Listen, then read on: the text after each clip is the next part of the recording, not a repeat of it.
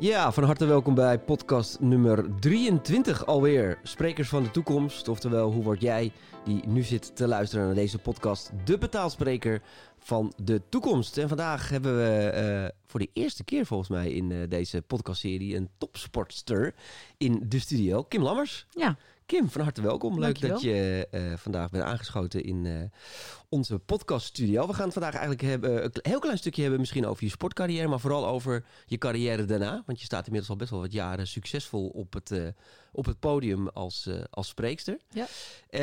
En dat lijkt eigenlijk wel een soort van logische stap of zo als je als sporter klaar bent. Hè? Ik deed even aanhalingstekens. Bent met je sportcarrière, dat je dan vervolgens op een podium gaat. Hoe is dat bij jou zo gegaan? Ja, nou, ik denk dat dat niet voor iedereen geldt. Want je moet je natuurlijk wel comfortabel voelen, ook op een podium. En ik ben eigenlijk hier al een beetje mee begonnen tijdens mijn sportcarrière. Dus ik scheurde op een cruciaal moment mijn kruisband af in 2007. En ik was 26. En de twijfels, kom je terug of niet? Toen heb ik 1 jaar alles opzij gezet om wel terug te komen om de Olympische Spelen van Beijing te halen, wat mij vervolgens niet lukte. Ja, en dan ga je ook nadenken over je toekomst. Ik heb netjes mijn studie afgerond, pedagogiek gestudeerd. En ik wilde wel al wat dingetjes gaan doen in het bedrijfsleven of in de sport in ieder geval. Het geven van workshops en trainingen. Ja, en ook met mijn verhaal daarin als metafoor vaak gebruikt. En dat zie je natuurlijk wel veel, dat sporters vanuit hun achtergrond een metafoor gebruiken in het bedrijfsleven om te inspireren, om mensen mooie voorbeelden te geven. En toen ben ik er eigenlijk gewoon een beetje ingerold. En ik vond het ook vooral heel leuk om te doen. Ja, want wat is het iets wat je altijd al hebt gewild ook? Is dat iets wat vroeger ook al bij je naar boven is gekomen? Of was dat echt iets wat tijdens je sportcarrière is ontstaan? Nou, ik hield er wel altijd al van om op de basisschool stak als eerst mijn vinger op om mijn verhaal te vertellen in de kring. Dus Oké, de spreekbeurten waren echt jouw ding. dat vond ik allemaal fantastisch om te doen inderdaad. En het liefst natuurlijk zeker als kind over mijn sport, maar ook over andere dingen. Dus ik vond dat sowieso altijd wel heel erg leuk. Dus uiteindelijk, wat ik zeg, ik ben er gewoon een beetje ingerold. Maar ik had niet een droom van ik wil presentator worden. Nee, maar je ziet natuurlijk best wel veel, sporters dan na hun carrière het sprekerscircuit ingaan. En net precies wat je zegt, de ene is na een jaar wel een beetje uitgesnabbeld, heeft alles wel gehad. En de ander maakt er echt een hele gedegen carrière van. Waar denk je dat verschil in zit, zeg maar, bij sporters? Nou, dat ik ook al met de andere gedachten zat. Hoe ga ik mensen inspireren en wat ze mee kunnen nemen in wat ze doen? Dat kan sport zijn, dat kan in het bedrijfsleven zijn.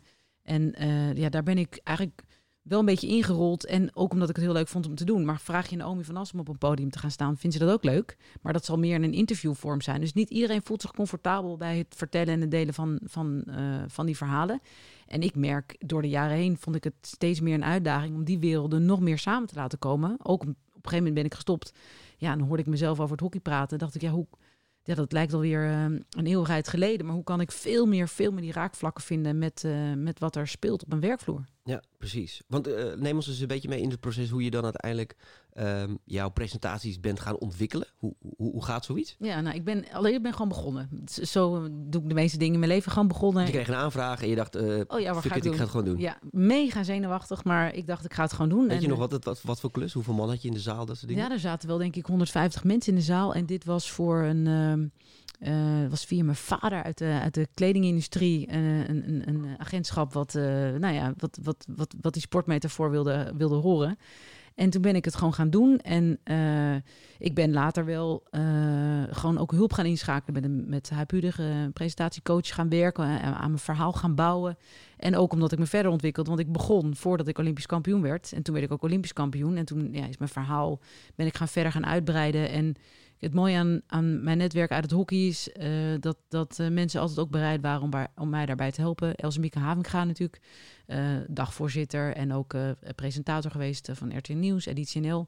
En die zat bij dezelfde hockeyclub, die heeft me daarbij ook aan de hand genomen. Dus ik heb er wel ook tijd en energie in geïnvesteerd om beter te worden. Ja, want wat vond je het allermoeilijkste, zeg maar? Wat was de belangrijkste ontwikkeling die je moest doormaken om goed te worden op het podium? Nou, ik denk dat non-verbaal en verbaal. Ik heb de neiging om snel te praten, dus om daar beter de tijd voor te nemen. Maar ook hoe bouw je je verhaal op? Hoe maak je nou een spannend verhaal? En dat was eerst echt heel erg gericht op een sportcarrière. En nu, ik ben alweer 8 jaar geleden gestopt. Ik heb ook wat ervaring in het bedrijfsleven. Ik heb ook bij Deloitte 4 jaar gewerkt. Ja, en gezien hoe daar dingen werken en processen lopen. En ook door met mensen te praten en steeds meer te doen op bepaalde topics. Hè, als het gaat over samenwerken, als het gaat over verandering, als het gaat over continu verbeteren. Ja, ben ik daar gewoon dieper in gaan zitten en heb ik daarin mijn verhaal weer verbeterd. Ja, neem ons nog eens even mee naar die eerste boeking, zeg maar. Want dat ging via je vader, zei je. Ja. Kende je de markt wel een beetje, de sprekersmarkt? Waarschijnlijk van andere sporters? Of? Ja, nou ja, een beetje. Mark Lammers natuurlijk, geen familie overigens. Die ging daar natuurlijk vol in na de Spelen. En altijd leuk om die sportverhalen te horen. Dus ja, wat ik zeg, ik ben gewoon begonnen. Ja. Maar dus sta je ineens voor 150 man op het podium je verhaal te vertellen. Hoe voelde dat? Ja, ik was wel gewend om voor groepen te staan. Dat vond ik allemaal niet zo spannend. Want ik had wel wat workshops en trainingen al gegeven binnen de sportwereld. Dus wat kleinschaliger. Ja, en heel eerlijk, dat vind ik nog steeds over 150 mensen zitten. Ik heb ook wel eens voor een town hall met 2000 mensen. Ja, dan vind ik bijna... Draai je hand niet voor om. Nee, dan vind ik 10 mensen bijna spannender dan 2000 mensen. Oh ja, grappig. Ja. Ik vind het grappig dat je dat zegt, want dat heb ik zelf ook altijd gehad. Ik vind eigenlijk voor 2 mensen dan een verhaal vertellen veel spannender dan als je inderdaad gewoon 10.000 man in de zaal hebt zitten. Ja, precies, want die zie je toch bijna allemaal niet. En die zitten wat verder weg. En als je in een klein zaaltje staat en dat intieme en juist die afwisseling vind ik gewoon leuk. Dus gewoon learning by doing en daarin ook wel elke keer in mezelf geïnvesteerd. Ik heb 2 jaar geleden ook weer met Huip gezeten om te kijken hoe kan ik me verder ontwikkelen. Misschien mijn verhaal verbeteren of niet alleen maar hetzelfde verhaal vertellen, maar dat ik ook, ik ben met duurzaamheid bezig. Ik ben met inclusiviteit en diversiteit bezig. Hoe kan ik me daar zelf ook weer verder in ontwikkelen? Ja, want dat is denk ik best wel sporten, best wel een uitdaging op een gegeven moment ook voorbij je sport te gaan. Hè? Want in het begin kan je natuurlijk heel erg op je sportervaringen en de parallellen tussen topsport en het bedrijfsleven kan je natuurlijk redelijk varen. Maar op een gegeven moment kan me voorstellen dat je ook de behoefte hebt om een stap te maken wat verder gaat dan alleen het sporten. Ja, precies. Nou, daar zit ik eigenlijk nu ook middenin. En ik denk dat mijn verhaal door de jaren heen zich op dat vlak al veel beter heeft ontwikkeld. Maar ik sta nu ook zeker op een punt dat ik me daar verder in wil ontwikkelen.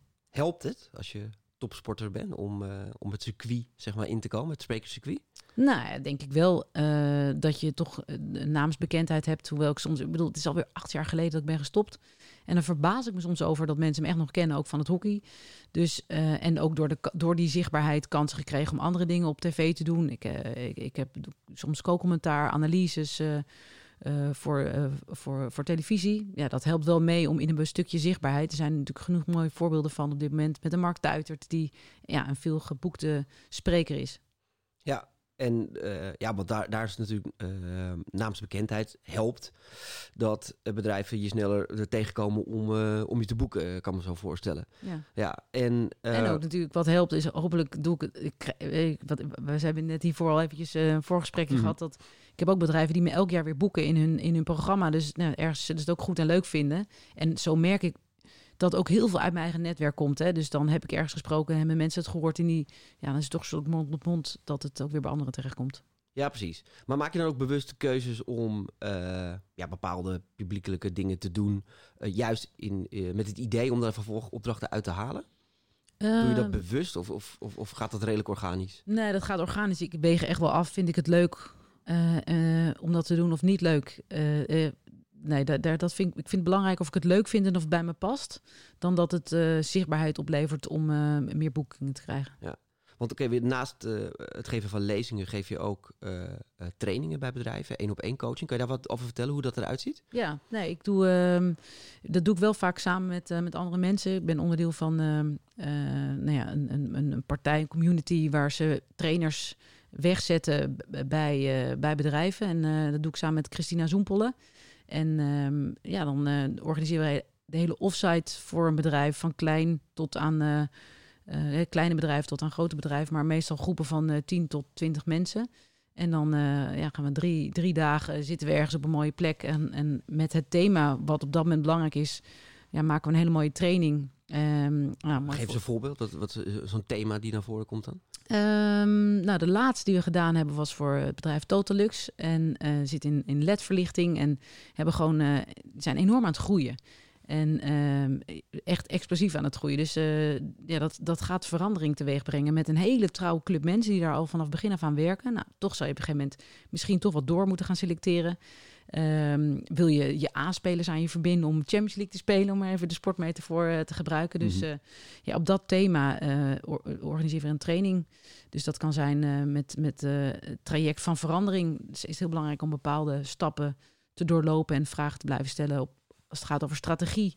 Dus dat is op behoefte van we krijgen een vraag en een behoefte van de klant. En wij maken een tailor-made training en gaan daarmee aan de slag. En is dat een eenmalig of is dat ook een wat langer traject? Nou, dit vind ik echt heel mooi. Bij dit bedrijf doen we dat 2 keer per jaar. Oké. Ja. Dus ik zie enorm de meerwaarde daarvan. En ook leuk om dat met dezelfde mensen steeds weer... Ja, je moet toch een wijze keer geven ook als je dan die mensen ziet groeien. Dat je ook ziet dat je helpt aan het realiseren van een doelstelling. Ja, dat is echt te gek. En zo betrokken en ze vinden het ook superleuk. En het is heel wisselend. Hè? Dus het ene keer kan het thema ook gewoon een beetje fun en ontspanning zijn. Maar we proberen daar al wel iets in mee te nemen als het gaat over persoonlijke ontwikkeling en groei en de teamontwikkeling. Wat neem je eigenlijk vanuit je eigen sportcarrière mee naar je, ik noem het dan maar even, sprekerscarrière? Wat maakt jou, zeg maar, succesvol als spreekster? Wat je ook merkt dat je dat ook in je sportcarrière deed. Zit daar een overlapping in? Ja, dus aan de ene kant moeilijk te vergelijken, denk ik. En aan de andere kant, ja, ik was spits en ik wilde scoren. Dus ik wil gewoon ook die opdracht binnenhalen en hem goed doen, weet je. Dus als ik mijn trainingen afwerkte of als ik een toernooi speelde, wilde ik het maximale eruit halen. Ja, zo bereid ik ook mijn presentaties voor. Zo ga ik en zoek ik ook de uitdaging op. Hè. Dus in het begin deed ik alleen maar Nederlands, sprak alleen maar Nederlands. En toen op een gegeven moment kreeg ik een vraag om dat ook voor een internationaal bedrijf te doen. Oh ja. En dan zeg ik heel snel, oké, doe ik wel. En dan gaat het prima, maar dan wil ik me daar wel in gaan verbeteren. Dus ik ben bij de nonnen geweest om mijn Engels te verbeteren. Dus ik blijf wel in mezelf investeren om ook daarin te groeien en beter te worden. Ja, precies. Dus net als met het sport. Hè, doe je ook een stip op de horizon. Ik wil Olympisch kampioen worden. En doe je alles voor om die weg te bereiken. Heb je dan in je spreekscarrière ook een soort stip op de horizon? Ja, we hebben het hier net natuurlijk eventjes over gehad. Dus ik ben nu, heb ik het idee om wel iets met een boek te gaan doen. Ik wil een boek gaan schrijven of niet een biografie over mijn hockeycarrière. Daar heb ik geen behoefte aan. Maar wel een boek waarin je ook de sportmetafoor weer kan gebruiken op bepaalde thema's. Als het gaat over verandering, als het gaat over persoonlijke ontwikkeling, groei, samenwerken. Ja, hoe je die 2 werelden mooi samen kan brengen en daar iets mee kan geven. Dat mis ik soms. Hè. Ik denk dat ik een heel inspirerend verhaal heb. Mm-hmm. En dan blijft dat waarschijnlijk nog even hangen. Of misschien nog wel een maandje. Oh ja, toen was Kim daar, was een leuk verhaal. Maar ik hoop met dat boek dat je echt iets mee kan geven en iets blijvends. Dat mensen die verandering ook echt door gaan zetten. En ben je al begonnen met schrijven of nog niet? Nee, niet met schrijven. Nou, ik heb wel wat ideeën. Ik ben nog niet begonnen met schrijven. Oké. Schrijf je makkelijk?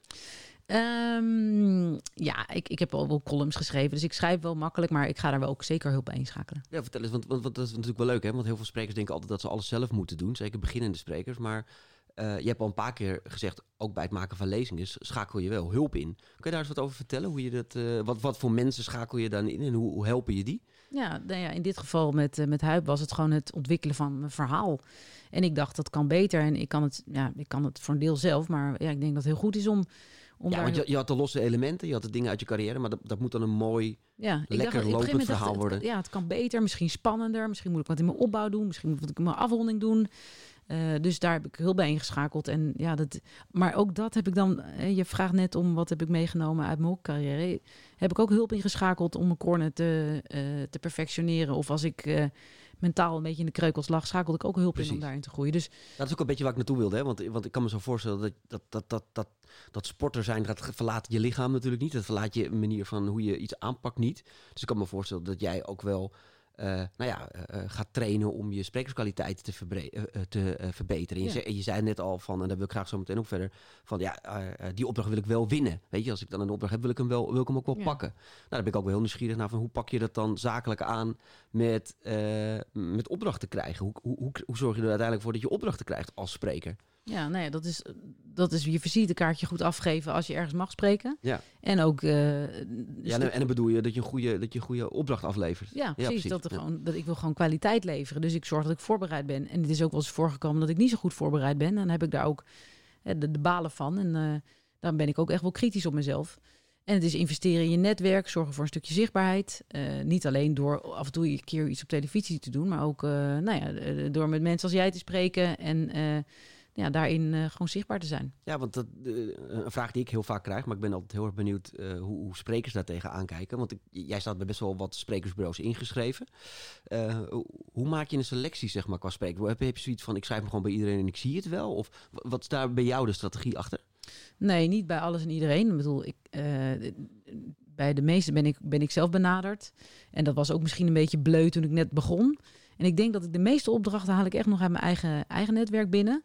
Maar ik denk dat er een aantal sprekersbureaus, kwalitatief goede sprekersbureaus zijn. Daar wil ik graag mijn naam aan verbinden. En ja, ik zie ook daarin dat je elkaar alleen maar kan versterken. En kijk, de volgende, je vroeg mij over mijn stip op de horizon. Ik wil ook wat meer dagvoorzitterschappen gaan doen. Ik vind gewoon het presenteren leuk. Ik presenteer een radioprogramma. Moet je ook de boel aan elkaar praten. Daar word ik weer iets meer in uitgedaagd dan het presenteren als sportspreker, om maar even zo te zeggen. Echt van een keynote, zeg maar. Ja. Dus dan denk ik gewoon dat het goed is om gewoon op verschillende platformen zichtbaar te zijn. Ja. Wat vind je zo leuk aan dagvoorzitterschap? Want ik kan me voorstellen dat wel intensievere trajecten natuurlijk zijn. Want een lezing, daardoor is vaak, wat zal het, een 3 kwartier, een uur, sta je op het podium, ben je weer weg. Dagvoorzitterschap ben je vaak natuurlijk de hele dag aanwezig. Moet je denk ik wel iets meer inlezen ook in de materie dan bij een keynote. Ik hoor juist vaak sprekers zeggen van, nou, laat mij maar lekker lezingen geven. Dan kan ik veel meer massa draaien dan dat je mijn dagvoorzitterschap kan doen. Wat is voor jou de keuze om het dan toch te doen? Nou ja, ook omdat ik meer op een andere manier aan het presenteren ben, nu voor een radioprogramma. Dan moet je ook ingelezen zijn en goed luisteren. Het is ook luisteren wat daar op een podium gebeurt.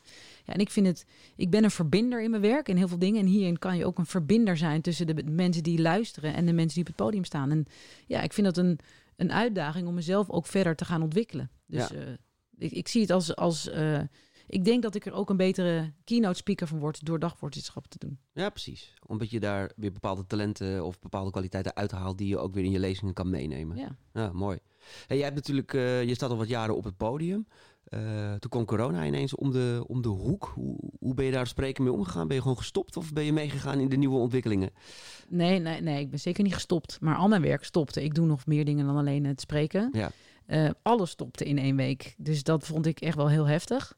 Maar ja, ik ben ook wel weer iemand die in oplossingen denkt. En ik ben als grap eigenlijk sportlesjes gaan geven in mijn netwerk. En dat ging heel snel. Dus op die manier verdien ik gewoon weer even wat geld. En het was heel leuk. Het was natuurlijk een prachtig voorjaar. En 3 maanden later deed ik ook online lezingen. Maar daar ben ik niet aan gewend geraakt, hoor. Ik bedoel, ik ben blij dat... Nog steeds niet? Nee, ik vind het echt veel minder het gevoel. En dan heel vaak gaat er dan toch nog weer iets met de techniek dat het niet lekker stroomt. Of nee, ik mis echt die interactie met het publiek. Ik hou van dat podium. En het is een fantastische oplossing. En ik ben heel blij dat het kan. En ergens zie ik ook wel weer dat je... Ik probeer er ook maar weer van te leren dat je in zo'n camera kijkt en rustig spreekt. En probeert... Omdat je dat gevoel van die fysieke aanwezigheid mist, probeer ik echt toch die mensen te raken. Dus weet je, ik vind er wel weer een uitdaging in. Maar ik kan niet wachten tot we gewoon weer... ik zie hier achter jou hangt een foto van een prachtig groot podium met mensen in het publiek. Ja, dat vind ik het leukste. Ja, maar je had natuurlijk wel al wat ervaring op tv, kan ik me zo voorstellen. Heb je die ervaring ook mee kunnen nemen in die online events? Of... Nou, dat vind ik anders. Voor tv is het meer dat je geïnterviewd wordt. Oh, of dat je... Want hoe zag zo'n online event er dan uit? In jouw geval stond je dan echt voor een camera je keynote te geven? Ja, precies dat. Ja, het meeste op die manier inderdaad. Dus dat je... En er zijn ook veel bedrijven die het zelf doen. Hè? Dus het is gewoon via Teams of via Zoom.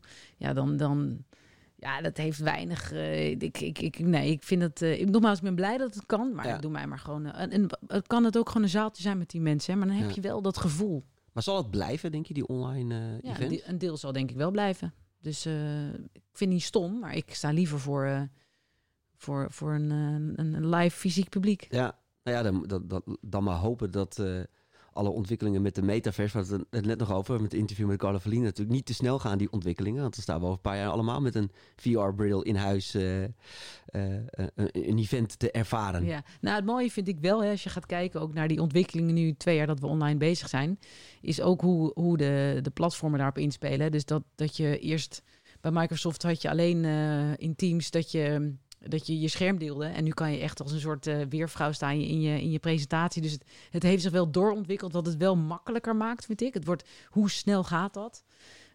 Maar er is niks. En ik geloof niet dat we helemaal naar alles online gaan. Ik bedoel, uiteindelijk is het toch mooi om ook samen te komen en een mooi event te organiseren. Dat we op die manier kunnen delen en inspireren. Nou ja, je merkt het nu ook wel weer gewoon, nu de markt weer een beetje wat open gaat, is dat alles meteen ook weer uitverkocht is. Mensen willen heel graag weer naar concerten, mensen willen heel graag weer naar theater, mensen willen naar weer congressen gaan organiseren. Uiteindelijk hebben we ergens een soort van behoefte om elkaar altijd weer te treffen. Hè? Want toen social media kwam, of toen internet kwam, dacht ook iedereen, nou ja, dan gaan we elkaar op een gegeven moment allemaal kwijtraken. Maar juist ook door social media, we hebben wel eens theatertours georganiseerd voor influencers, omdat mensen heel erg de behoefte hadden om die influencers te ontmoeten. Ja. Dus ik denk dat die mix...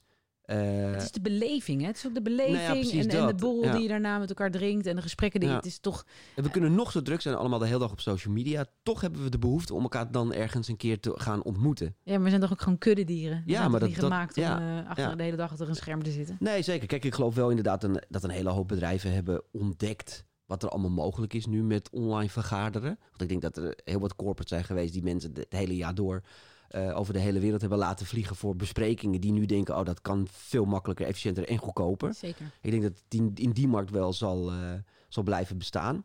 Maar echt, wanneer je mensen wil gaan inspireren, want dat merk ik vooral, dat is lastig online. Kijk, informeren kan echt nog wel. Ja. Zenden, maar inspireren is toch wel lastig. Want daar is toch die 1-op-1 en die elkaar aankijken, elkaar aanraken, elkaar voelen, is dat toch wel heel erg belangrijk bij. Ja, zeker. Ik had vorig jaar voor kerst was dat, dus iedereen was ook echt wel moe van het online vergaderen. Het was een heel mooi programma voor een bedrijf. En ik zat als laatste in dat programma.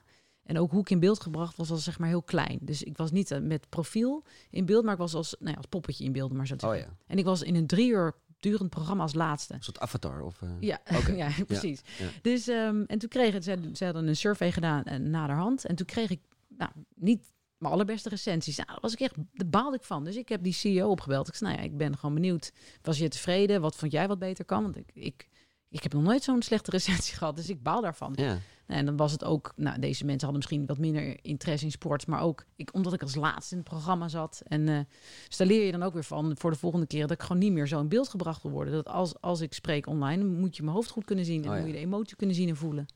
Ja.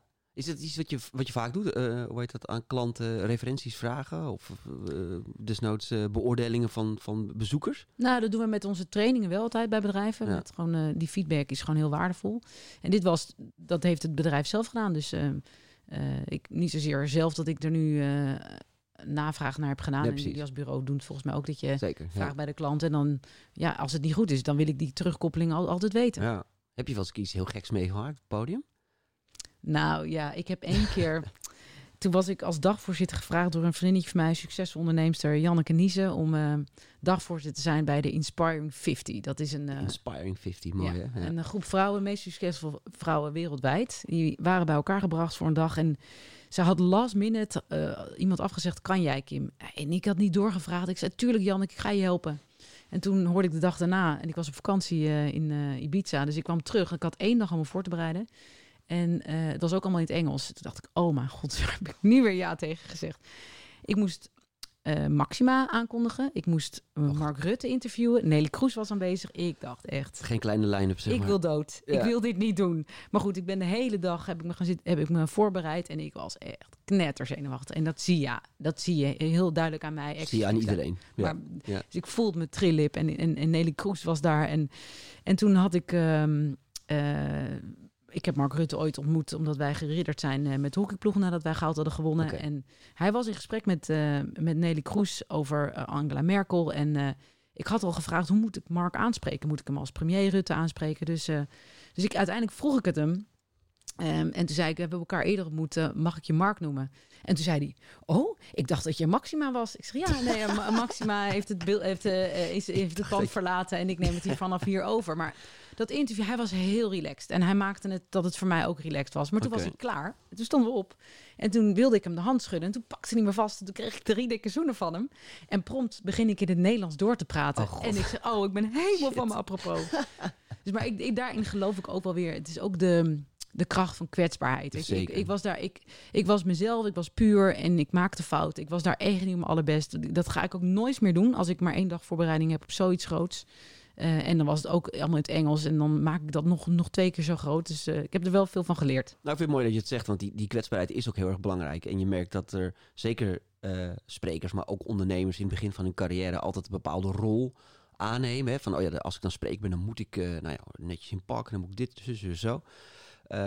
Maar juist door jezelf te zijn op het podium, wat dat ook betekent voor jou, dan maakt het helemaal niet uit tegen wie je ook tegenover je hebt zitten. Of je dan inderdaad een minister-president heeft of een grote directeur van een bedrijf of een bouwvakker. Als je gewoon jezelf bent, dan kan je met iedereen ook die connectie maken op het podium. En je mag ook best wel eens een keer op het podium gewoon je vak op toegeven. Ja. En gewoon zeggen van, ik ben de kluts kwijt of whatever. Nee, dat gebeurde daar echt. En die kwam vanuit mijn hart. Ik ben helemaal van propos. En ik had de lachers gelukkig op hand. Hè, dus... Ja, maar omdat je dat dan vanuit kwetsbaarheid doet, kan het ook bijna niet dat mensen je er dan op veroordelen. Nee. Wel als je dan heel kunstmatig het spelletje gaat proberen, want dan voelt het dan maar dat kan ik niet. Heel onnatuurlijk. Je zei ook even iets tussendoor dat je iets van 1-op-1 coaching doet. Hoe ziet zoiets eruit? Nou, ik coach mensen in een afvaltraject door middel van een maagballon. Okay. En dat is vanuit een bedrijf. En in dat traject worden ze helemaal gecoacht en begeleid. Dat is de grootste aantal coaching wat ik doe. Ik heb daarnaast ook nog wel mensen die gewoon in een coachingstraject zitten, die zich verder willen ontwikkelen. Maar ik gebruik wel in heel veel dingen dezelfde methode, want het gaat over een stukje gedragsverandering. Ik ga deze mensen niet vertellen wat ze allemaal moeten eten, maar veel meer gericht op hoe verander je gedrag en hoe hou je dat vol. En dat werkt echt heel succesvol. Ja, precies. En daar neem je uiteraard weer je ervaringen uit topsport weer in mee. Ja, maar ik heb pedagogiek gestudeerd, dus ik ben opgeleid voor het coachen van mensen. Ja, precies. Ja. Oké. Interessant. Je doet best wel veel dingen naast elkaar, hè? Klopt. Soms is dat ook wel heel onrustig. En ik heb afgelopen 2 jaar ook wel gebruikt weer voor gewoon opleidingen. Dus ik heb wat coachingsopleidingen weer gedaan bij wat alleen maar weer gewoon extra tools biedt en mijn skillset weer breder maakt om dat beter te kunnen doen. Ja. Is het iets wat je altijd hebt gehad, dat je graag veel verschillende dingen naast elkaar doet? Ja. Studeren, hockeyen, had ik mijn bijbaantjes. En kijk, ik ben niet gemaakt voor... Kijk, als ik elke dag een lezing zou hebben, zou ik ook niet blij worden. Want dan wordt het een trucje. En dan wordt lopende bandwerk. Precies. En dat wil ik niet. Want ik wil daarin uitgedaagd blijven worden. Dus ik ben in het hockey nog actief als trainer-coach. Ik coach 1-op-1 mensen. En soms is het heel druk en soms is het wat rustiger. Ik heb ook geen baan van maandag tot vrijdag, van 9 tot 5. Ik werk soms 7 dagen in de week, soms op zondag, soms niet op maandag. Weet je, dus dat wisselt gewoon. En dat vind ik heerlijk. Ja, niet te veel structuur en hetzelfde, zeg maar. Nee, daar ga ik echt niet goed op. Ja. Hey, wat zijn, je hebt net een klein beetje tip van de sluier gegeven over je boek. Hè? Dat je denkt van, ik zou wel eens een keer een boek willen schrijven. Zijn er ook nog andere dingen waar je op dit moment ziet, heb je je carrière denkt van, dat zijn nog stippen voor mij op de horizon? Nou, ik ben 40 en ik ben dan zo'n... Gefeliciteerd. Nee. Mooie leeftijd. Ja, toch? Even oud of niet? Ik ook, ja.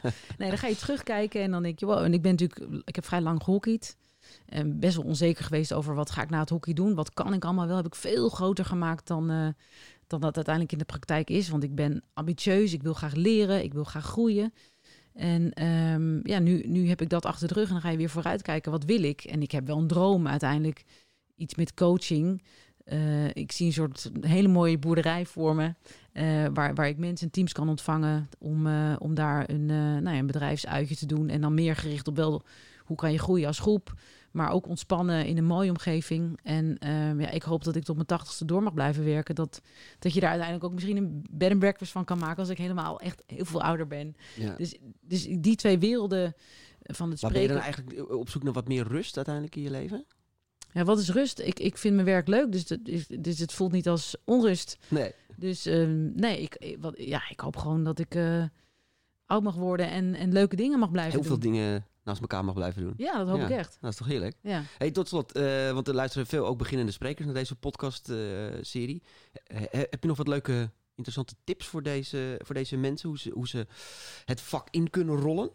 Ja, in kunnen rollen. Ik zeg altijd, als je het leuk vindt, moet je het gewoon gaan doen. En gewoon gaan beginnen. En ik ben ook begonnen, wat ik al zeg, in kleine zaaltjes voor kleine bedrijven. En ook binnen mijn comfortzone. Ik heb ook op veel hockeyverenigingen gesproken. Dus gewoon beginnen. En, heb je dat in het begin ook gewoon gratis gedaan? Gewoon om het te ervaren? Ja, maar ik doe soms nog wel eens een keer wat gratis als ik voel dat of voor goede doelen, zie ik het gewoon als investering in mezelf, meters maken, weet je, en stap voor stap en kijk naar mensen die jou inspireren. Dus ik zit vaak Simon Sinek vind ik een fantastische spreker. Dan kijk ik op YouTube naar filmpjes van hem. Zo zijn er meer sprekers die ik inspirerend vind en dan ga ik gewoon filmpjes kijken. Ja, en zakelijk gewoon de telefoon oppakken en mensen bellen? Ook, waarom niet? Ja, ik geloof heel erg Vroeger had ik een beetje belangst, maar daar ben ik echt volledig overheen. En als je dingen wil bereiken, dan moet je ervoor gaan. En dan moet je een beetje risico's nemen en een beetje lef tonen. En dan zal je misschien 9 keer nee te horen krijgen. Maar er is altijd iemand die ja zegt. En daar moet je voor blijven gaan. Dus beginnende sprekers van Nederland, niet zo zeuren, gewoon gaan. Sowieso. Ja, dankjewel Kim. Yes. Jullie allemaal weer bedankt voor het luisteren naar deze podcast. Volgende week weer een nieuwe podcast. En dan hebben we Fabio D'Acata in de studio over intelligent bewegen. Bedankt voor het luisteren.